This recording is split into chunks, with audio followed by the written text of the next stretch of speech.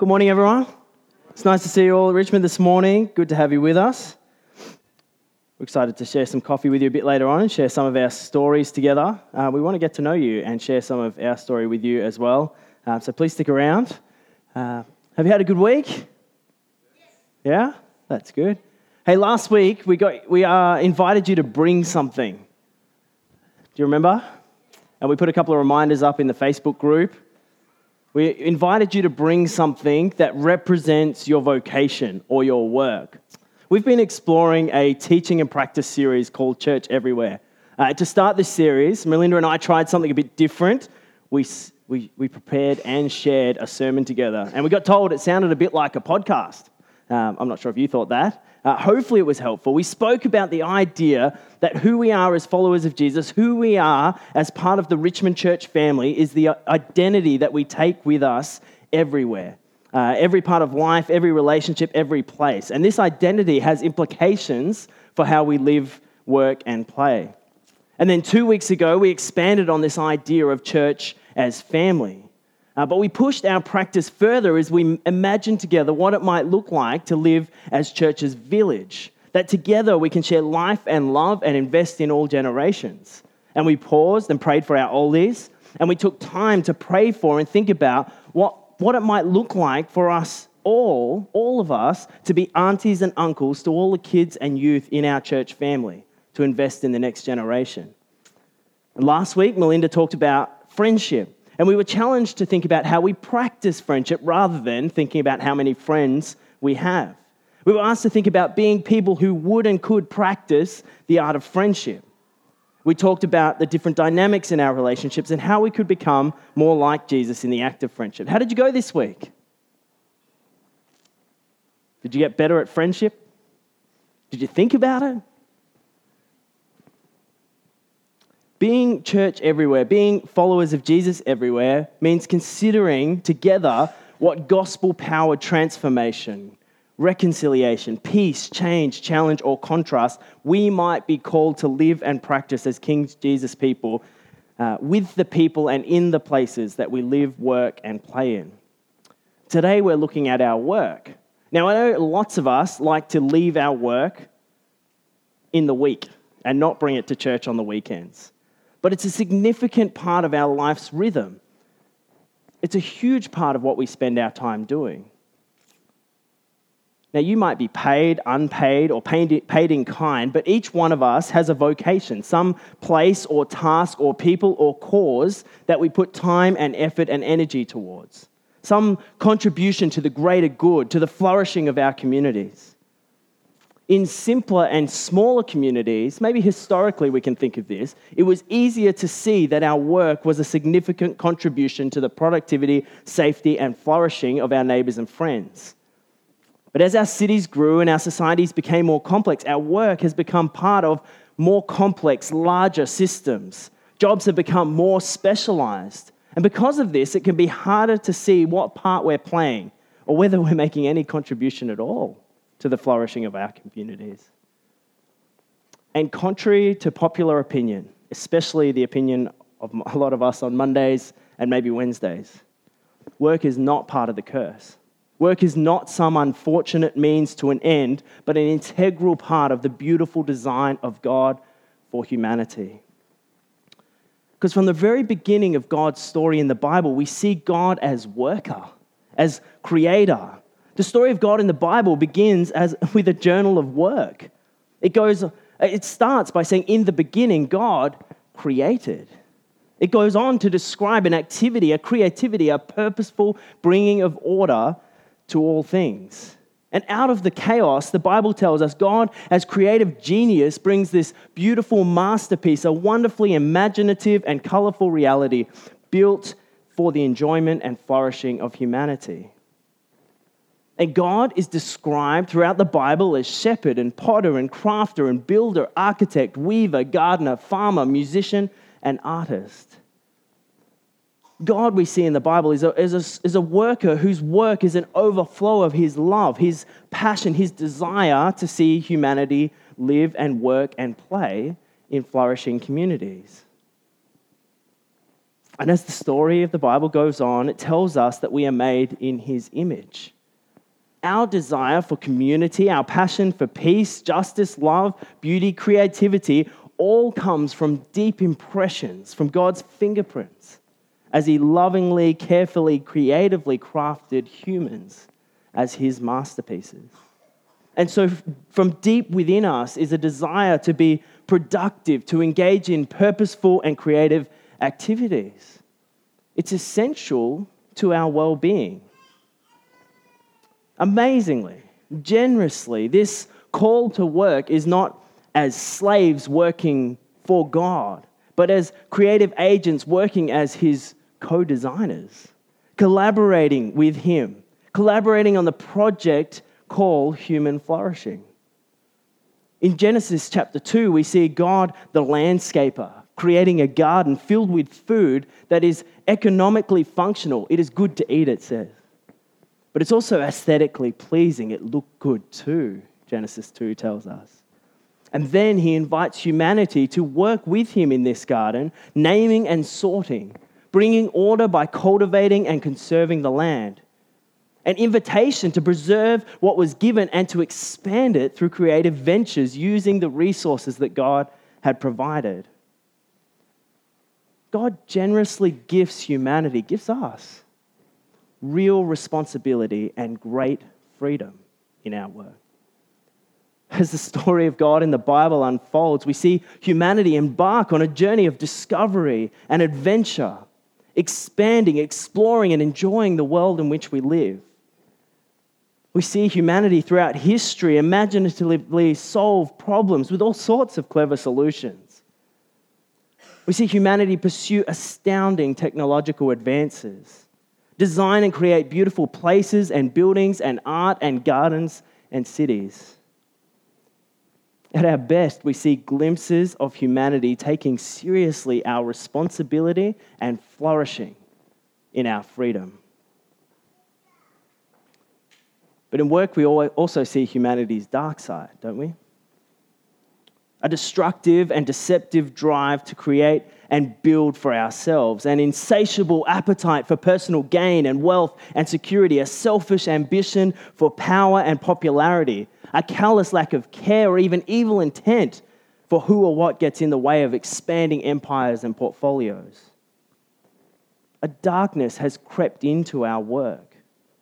Our reflection of God's generous creativity marred by a cosmic rebellion against the overflowing love of the grand designer as we selfishly pursue personal safety and wealth and power.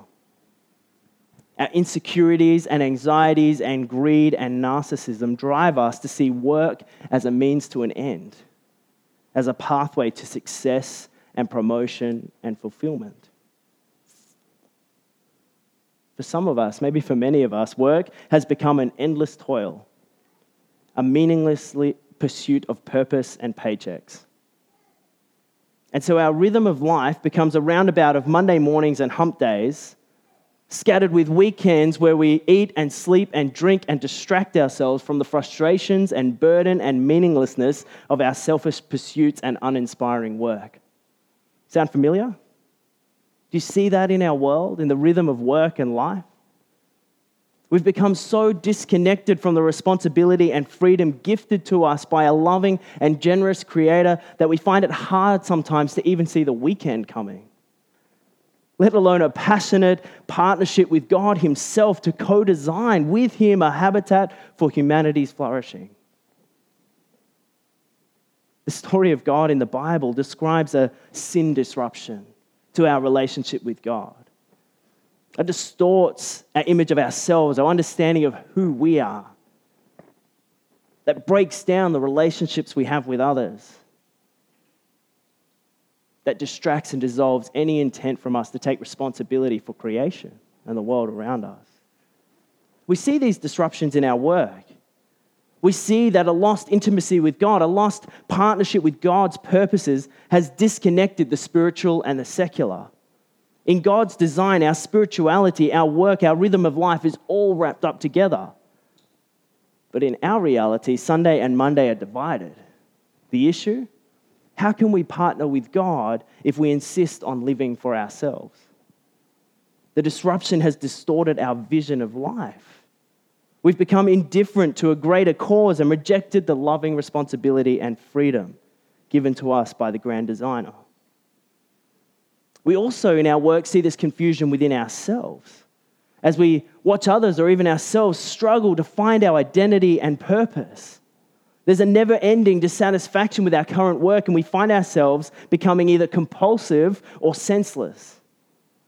Either we try to find our purpose and wholeness by working too much, becoming habitual workaholics, building meaning in our lives through our busyness, or we disconnect and senselessly drift through our hours, completely indifferent to the cause, to the purpose, to the gift of what we might be involved in. Maybe we find ourselves oscillating between those two conditions. We see the struggle, this sin disruption in our relationship with others as we compete with others for promotion and power and pay. We see our workplaces marred by control, dishonesty, blame shifting, selfishness, power struggles, and stress. Those that we work with, rather than co-workers, become competitors. Our leaders become masters, and those that work for us become slaves to our will. Instead of a shared vision for flourishing cultures of generosity and collaboration, our workplaces have become littered with stories of backstabbing, bitterness, betrayal, and bad behavior. Also along the way, we've lost sight of our responsibility for what was created and given. In our greed, we ignored the necessary care and conservation and stewarding of natural resources. We've ignored a central part of our created mandate to take responsibility for what was given to our care as God's stewards. And so the sin disruption has produced a tension between frustration and satisfaction in our work. Because work has the potential to be filled with meaning and satisfaction, but it can also be full of despair and futility. Feeling good about work? I'm naming what the Bible describes to us. I'm also naming what we see, right? In our world, in our workplaces, in different seasons of our own lives, in different jobs that we might have been in, even in ourselves. These tendencies, these disruptions, this brokenness. Fortunately, the story of God in the Bible doesn't just leave us in this place of meaningless pursuit of happiness. Because in King Jesus, we find that we're swept up into, invited into a grand restoration project. The Bible makes it clear that God intends to transform everything. We read that in those 3 passages this morning. All things. Not one part of heaven and earth left untouched, including our work. The salvation that's described in the story of God in the Bible is not restricted to our souls. It is not a pathway to a never-ending holiday, but a remaking of all things, a reconciling of all things, a restoration of rhythm in all things, including our work. We see in these passages and more, God the worker working to resolve conflict, restore relationships, work for justice and just solutions, and issue a renewed invitation to humanity to join in with him as renovators. We see in Jesus' story him create a new people commissioned to co-create with him this new world. We see Jesus gather together a community who would embody his way and speak his words and live out his dream of a new people living for a new world. Now, this does not mean that all the monotony will be suddenly taken out of mundane work. Nor does it mean that we will no longer experience struggle in our work. But it does better connect our work and our worship with the hope that we might reintegrate those two things. For we see in the stories of God's people in the Bible a call to an integrated rhythm of worship and work. Nowhere does Jesus call us to never-ending worship gatherings as an avoidance of work. And he doesn't call us out of our work to only focus on the spiritual. Instead, we're called to develop healthy rhythms And it's not just because I like that word here, but because we see life as followers of Jesus as integrated. Mind, body, and soul, relationships, work, rest, and play are all part of a meaningful life and passionate worship of Jesus. And he invites us into this adventure of life and work with him. Now, this has implications for our imagination of the future, which is not an inactive and work-free heaven, but an active and fulfilling eternity of building and planting and creating, continuing to partner with God in invigorating and energizing work. But these ideas also have implications for now. What does this mean for the work I should do in this next season of life? As somehow, somewhere, the church has given the impression that work can be or should be a means to an end to support the real work of the gospel, which is the preaching of God's word and the pastoring of God's people. And sometimes, as followers of Jesus, we've developed an unhealthy habits of our understanding our work as a means to an end, a way to raise funds for the important mission of the church. Or we've begun to see work as primarily a vehicle for evangelism, that's why we're there.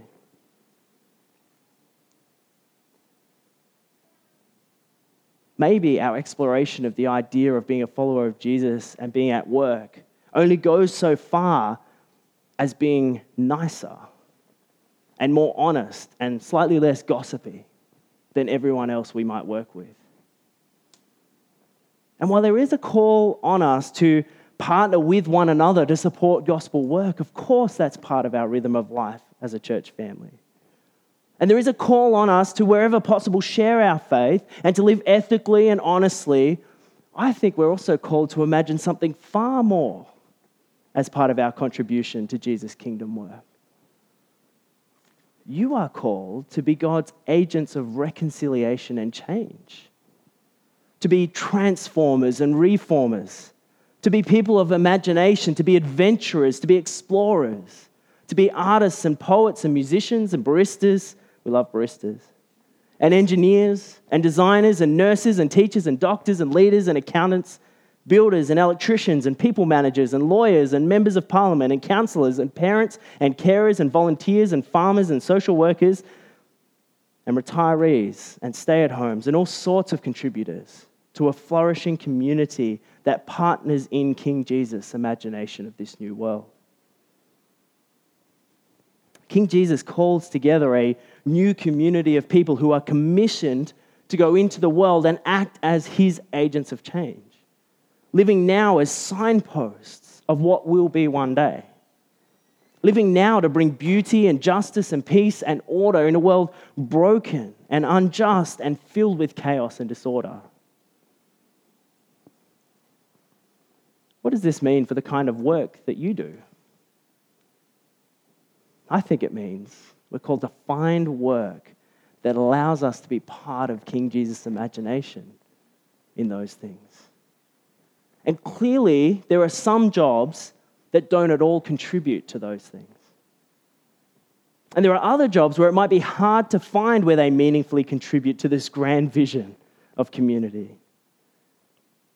So maybe one of the implications is that you need to think about changing jobs, about rediscovering a vocation that fits with King Jesus' imagination. I think that's only a couple of us, maybe. For most of us, maybe today we need to change the way that we think about our work.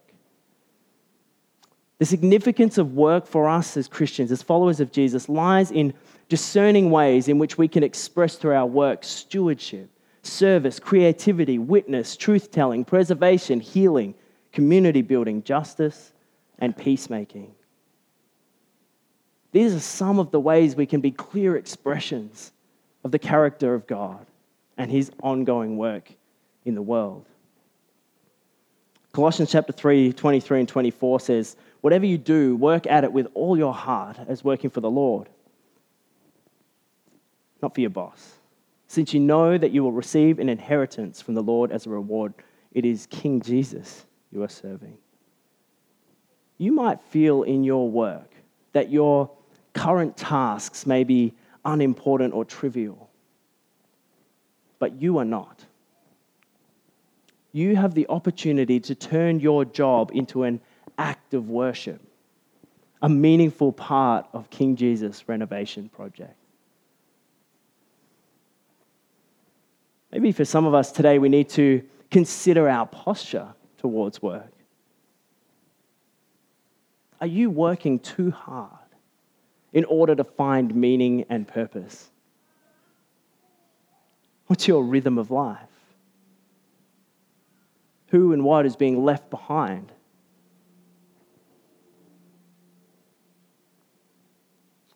Or maybe you're disconnected, dispassionate, or indifferently wasting your opportunity to meaningfully contribute. Have you ever thought deeply about your work? Have you ever considered that what you do with your time and energy and effort matters?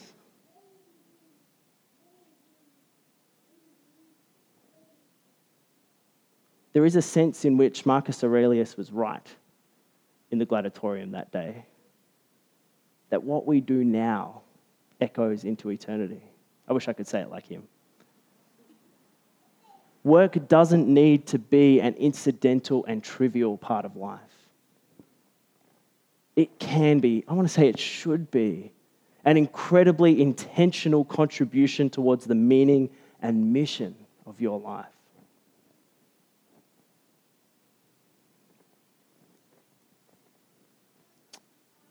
Now, we've got a whole bunch of people in our church family who are at the stage of life where they might be thinking about their future vocation.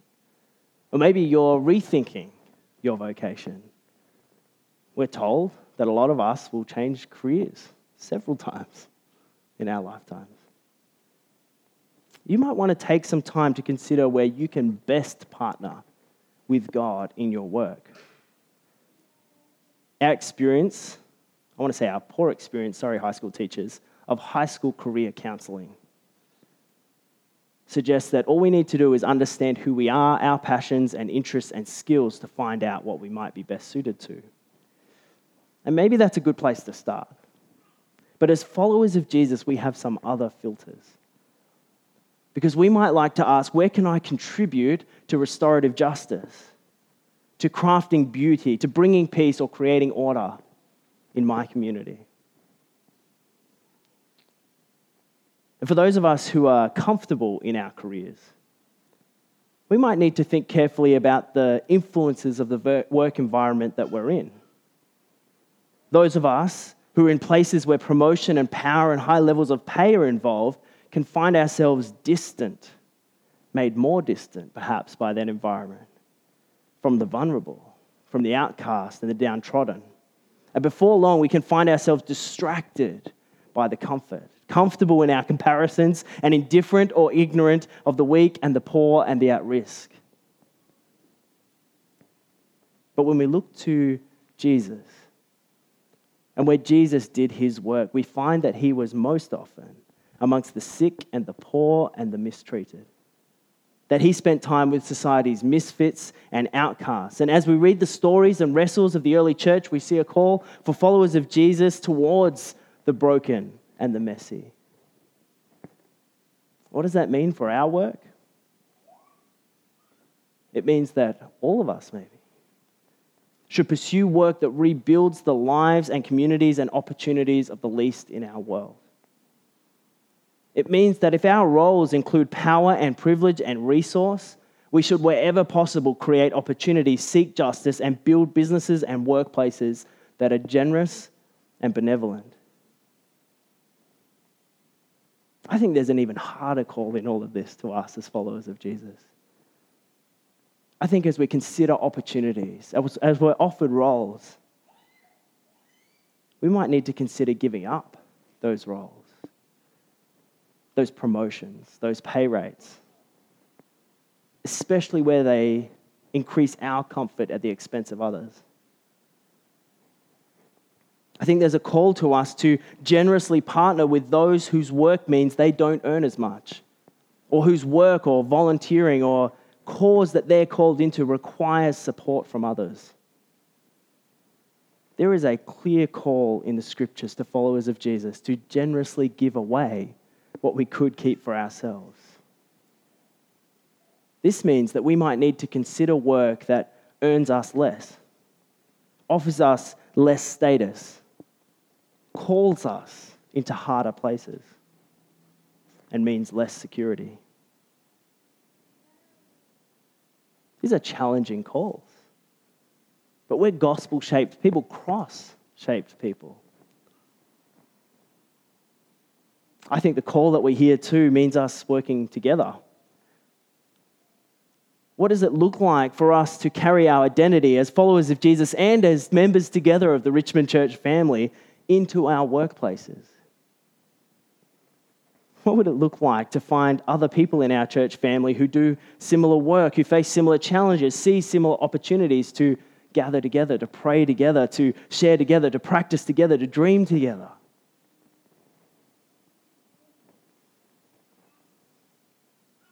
We want to practice that, don't we?